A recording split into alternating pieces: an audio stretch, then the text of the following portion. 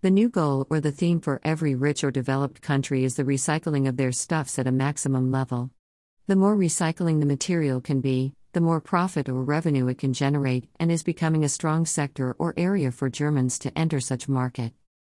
As sustainability is becoming a high agenda and more interesting theme with its incorporation in its daily activities.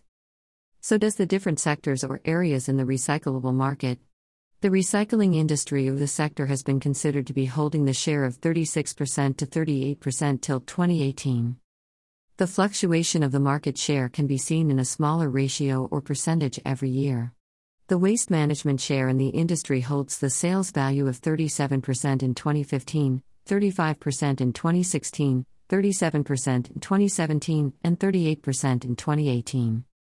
The survey result shows a prominent rise in the recycling sector in Germany. The market worth is high, and it holds a rising opportunity in the upcoming next years. How far are you in the race to capture the recycling market? Do you think you want to invest in the €1 million market for a good return to the recycling market? Source: Statista.